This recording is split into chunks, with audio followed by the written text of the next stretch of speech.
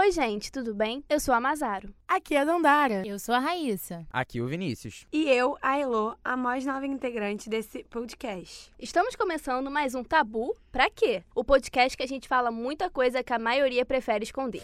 Não vou mais parar, cê vai aguentar. Não vou mais parar, cê vai aguentar. O nosso segundo podcast vai ser um pouquinho diferente.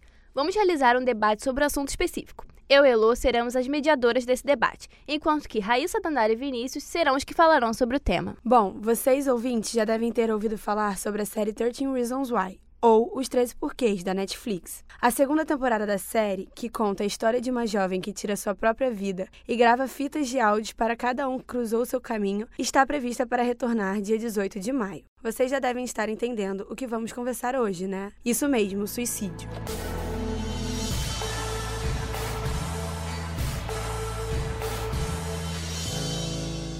O ato de tirar a própria vida é, segundo a Organização Mundial da Saúde, a OMS, a segunda maior causa de morte entre jovens de 15 a 29 anos. Aproximadamente 800 mil pessoas morrem por suicídio todo ano.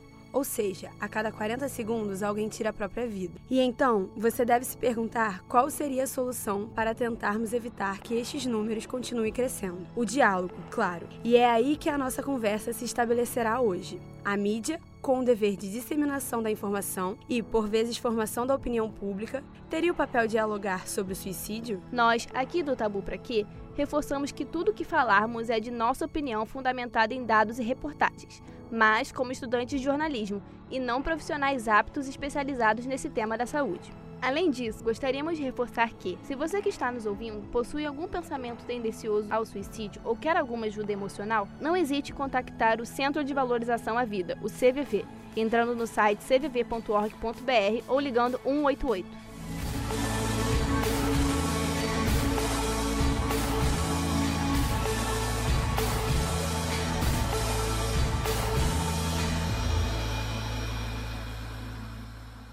Vamos começar o nosso talk show. Bom, Dandara e Raíssa, começamos com vocês para sabermos um pouco mais de suas opiniões. E depois disso, Vinícius terá seu direito de réplica. Cada lado terá 1 minuto para dar sua opinião e depois abriremos para a sessão de perguntas. Olá, ouvintes, tudo bem? Aqui é a Dandara. Bem, ao meu ver, o jornalismo ainda não está pronto para conversar sobre o suicídio, já que nós realizamos um debate muito mais apelativo do que discursivo. E um assunto tão delicado como esse precisa ter um enorme cuidado. E qualquer palavra mal falada, mal informada, pode ser utilizada como gatilho para uma pessoa que esteja passando por algum transtorno emocional. É importante comentar, sim, sobre o suicídio, mas de uma forma mais sutil, para que ninguém que esteja passando por um processo delicado seja diretamente afetado por isso. Oi, ouvintes. É um prazer estar aqui falando sobre esse assunto.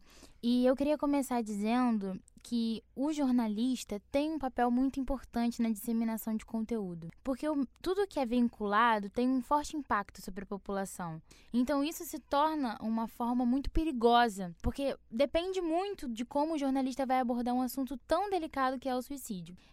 Eu trouxe uma pesquisa que diz que o Brasil é o 4º país latino-americano com maior crescimento no número de suicídios entre 2000 e 2012, e que a mídia é o 3º motivador de suicídio, depois do desemprego e a violência. Olá, ouvintes, olá, meninas. Eu acho que o suicídio, ele tá na hora de ser tirado da margem da sociedade como um assunto de tabu e tudo mais. Sim, tá certo a gente comentar e sim, tá certo a gente respeitar o limite do outro, respeitar o silêncio, respeitar a dor que o outro está sentindo.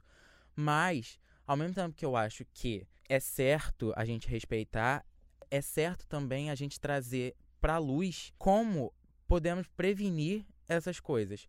Ao mesmo tempo que o jornalismo comete esses erros de comentar sobre o suicídio e tudo mais, eu acho que o jornalismo também tem o papel de, já que ele é um disseminador de conteúdo, por que não tirar e fazer com que o suicídio tire essa amarra de tabu e desmarginalize este termo? Eu concordo na parte de debater, porque não só como jornalistas, mas como jovens que daqui a pouco irão integrar o movimento jornalístico. É importante que a gente debata, porque só assim a gente vai se aprofundar mais sobre o assunto e trazê-lo à tona. Eu discordo completamente de tudo que o Vinícius disse, com base em uma matéria que saiu no Jornal do Brasil, em abril, dizendo que o suicídio de estudantes causa comoção nas redes sociais e reflexões em escolas.